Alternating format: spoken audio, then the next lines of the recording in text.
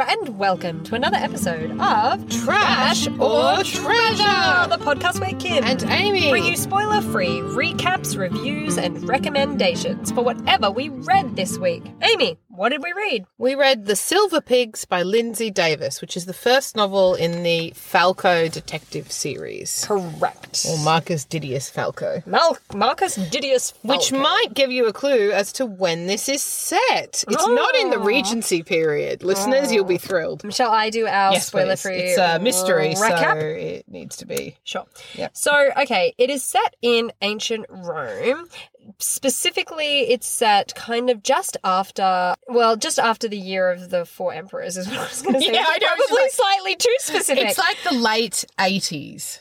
I think it's in 80s, Vespasian. 90s. So Vespasian is like well established as emperor, so much so, and his son is well established as his successor. So it's kind of after the Julio-Claudian emperors. 69 to 79 AD. Yeah, there you Right. go. It's pretty much in that chunk of Rome. So if you say that like Julius Caesar and Nero and Claudius and those emperors are the kind of most well-known chunk of Rome, it's kind of set just after that. Yeah. When the kind of Well, those emperors are a corruption and living all of memory. those. Yeah, that's exactly right.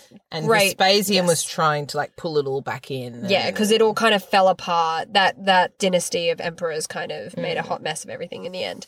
At any rate, so Falco we digress into Oh my gosh. one of our favourite topics, That was ancient history. That was so one of those moments where, had the tables been turned, I would have been like, Amy, no one cares, mama. I'm just a really patient person. You are. It's one of your absolute defining traits. So anyway, Marcus Didius Falco is an informer for the emperor. He's for the sort of watch. like an informer for hire. So you hire him to like spy on you or solve Basically, things. he's a private eye. He mostly does like adultery. Yeah, absolutely. So, I mean, he's called an informer because Lindsey Davis is quite historically accurate about things.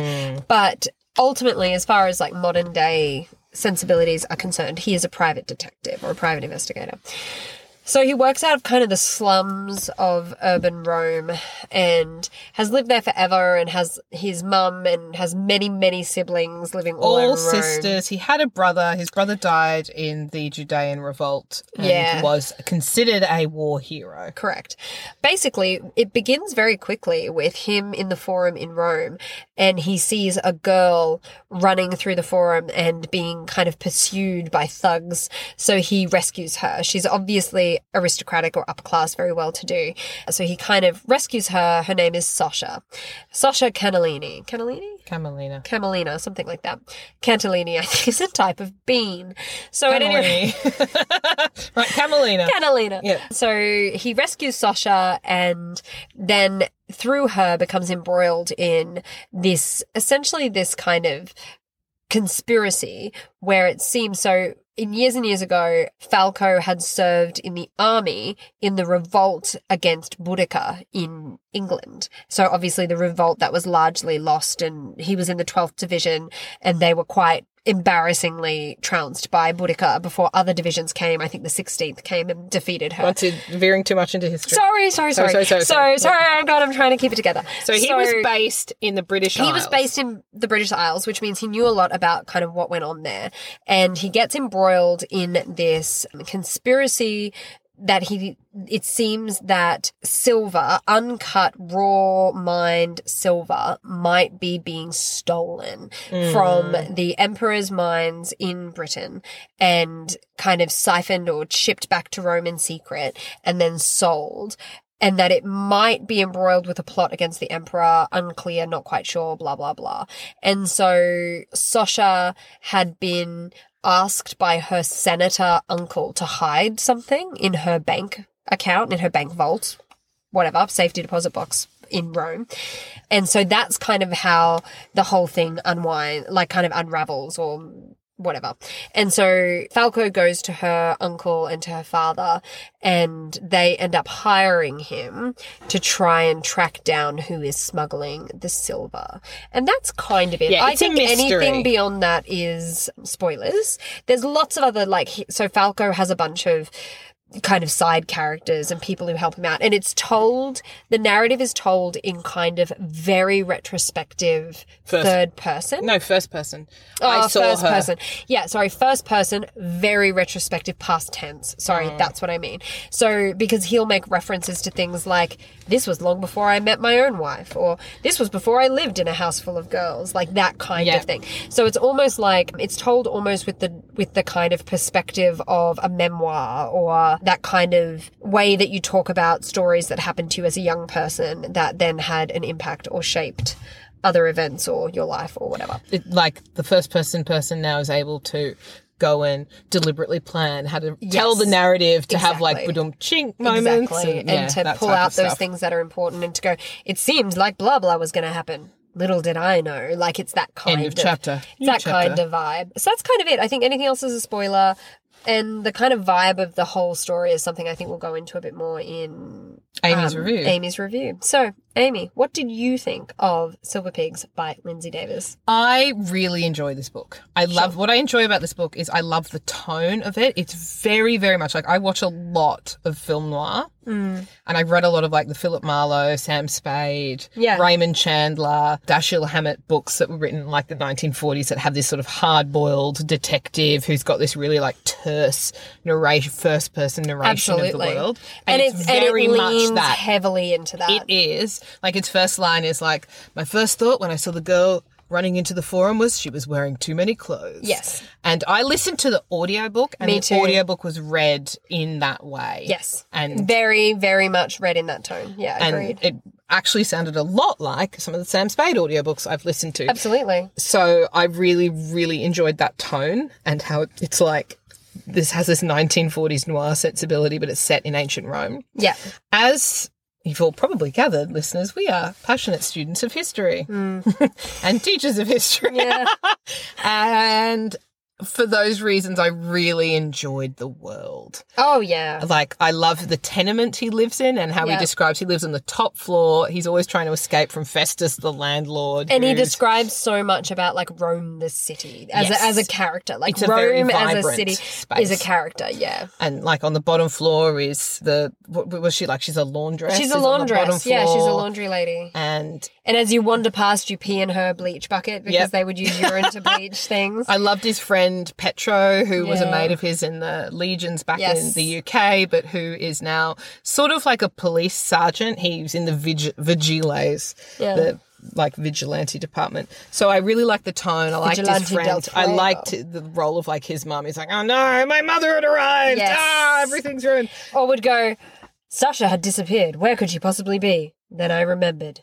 Mother. And would like go and be like, oh no, she's been here. Yeah. There she is. So I really enjoyed the world and the tone and the friends and how hard-boiled it was. I thought it has lots of really short chapters. So I had a fantastic time listening to this as an audiobook, and it really is, because you said it starts running. Absolutely. It starts and it's boom, boom, boom, boom, boom, and all the different, there's like 3 or 4 parts of the story. Yes. And it's broken into kind of sections as he travels, kind of, obviously needs to follow the trail to different parts of the empire.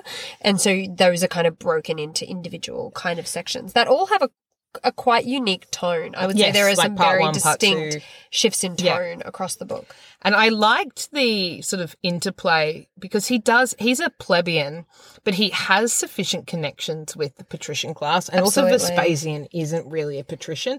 Vespasian is so like a general. It was an interesting time in terms of class in Rome. Yeah, great time to set it. Yeah. Fantastic. But he engages with the patricians, the upper classes, throughout his work, and that taking a step back from the story was really interesting. I think Lindsey Davis had really crafted it very, very well. Oh, yeah. And it's like, this was actually a book that we had recommended to us 15 to 20 years ago. Oh, my goodness. Oh my God. Probably more like 15. Let's go with 15. Let's say in 2008, by a mentor of ours who was an ancient history teacher. Yeah. And she was like, you have to read these books, and she lent them to us, Glenys. So I think there's a series of them, and because I really like the Silver Pigs, I've gone on and read all of them. There's so many of them that I did sort of fizzle out at about like book 7 or something because I was like not really able to keep track with what was next. Yes. But I really like the mystery. I like the characters in this, and I really like the world. So for me, it's a total recommend, both of the books. I did the audiobook and then I would flick back. The challenge I had was the audiobook, it was, we'll say, chapter 15. But in the printed book, they write everything in Roman numerals. So I was like, oh, God. Where am I up to? That is a hilarious issue that you have. And just the switching in between them.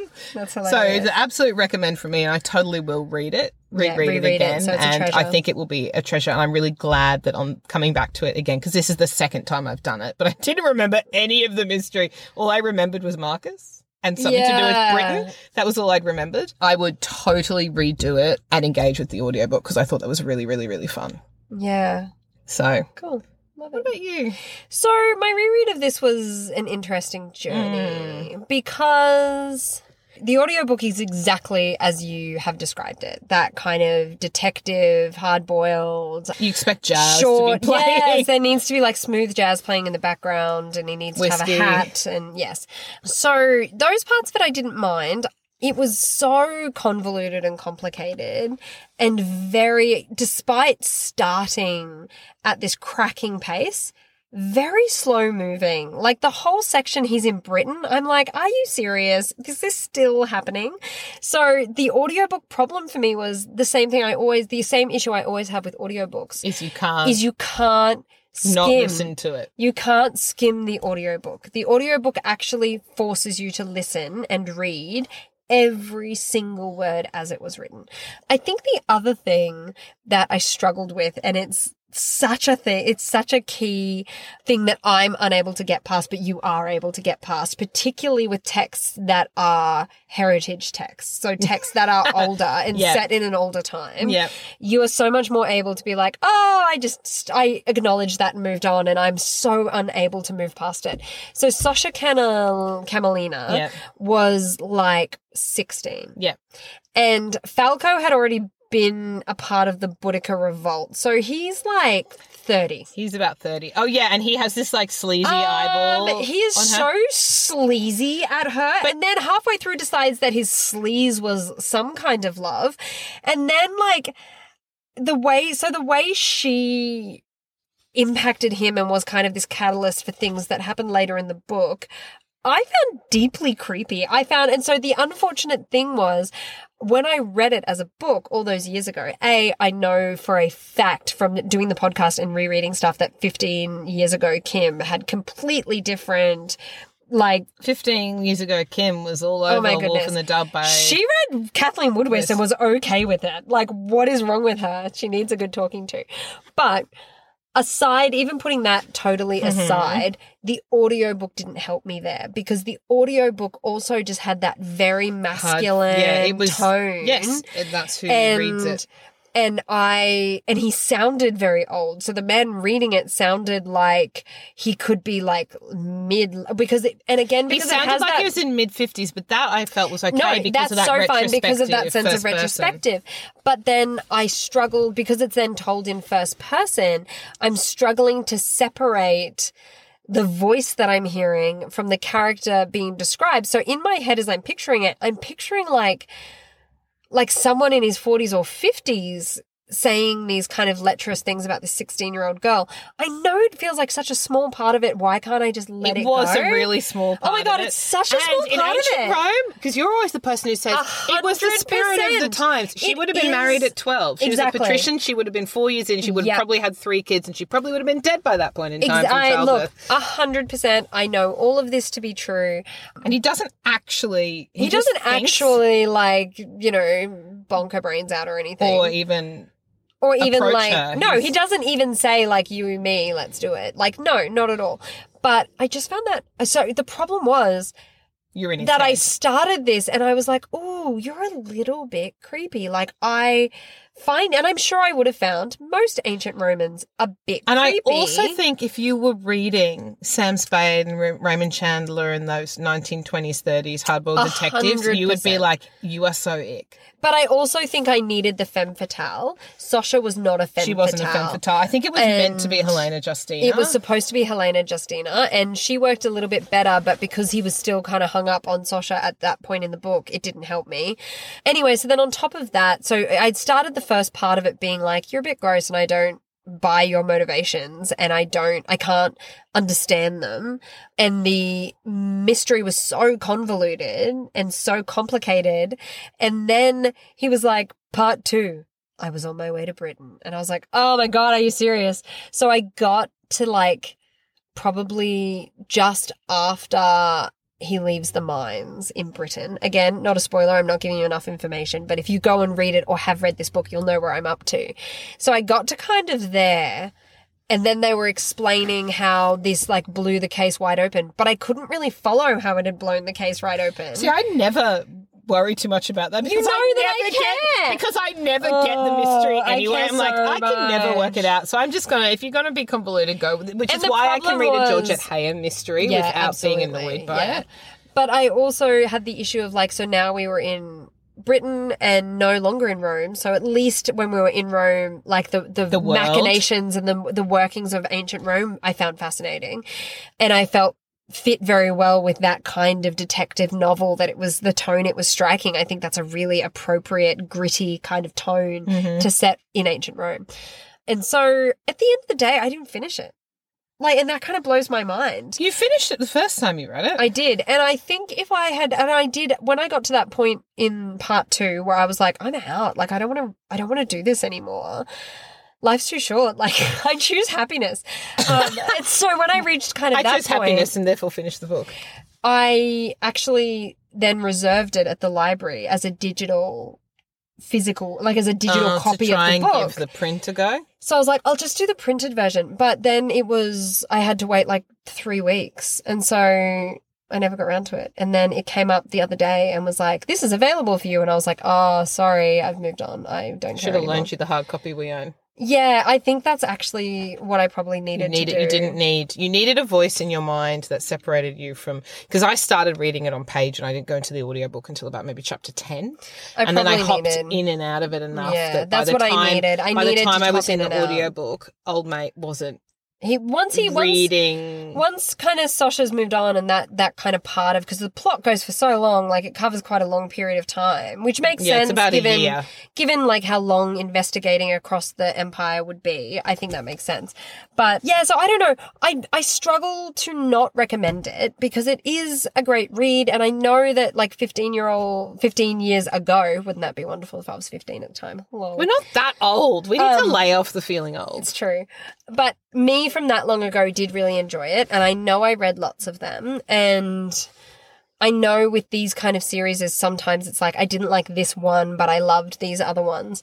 So I don't want to like poo-poo the series or like put people off it, but in my honest review in this moment, I wouldn't be giving this book to someone and being like, go away and read it. And I will never read Silver Pigs again, but that is not to say that I wouldn't have a crack at another book in the series. Yeah, okay. But it's got to be a trash for me. So it's a trash and a non-recommend when you boil right down to it. And for me, it's a treasure and a total recommend. It's been a while since we've had this big Such of a big disagree. Descent. I know, but I feel like I'm not passionately disagreeing, which is so tedious and beige of me. Sorry, that's okay. Everyone.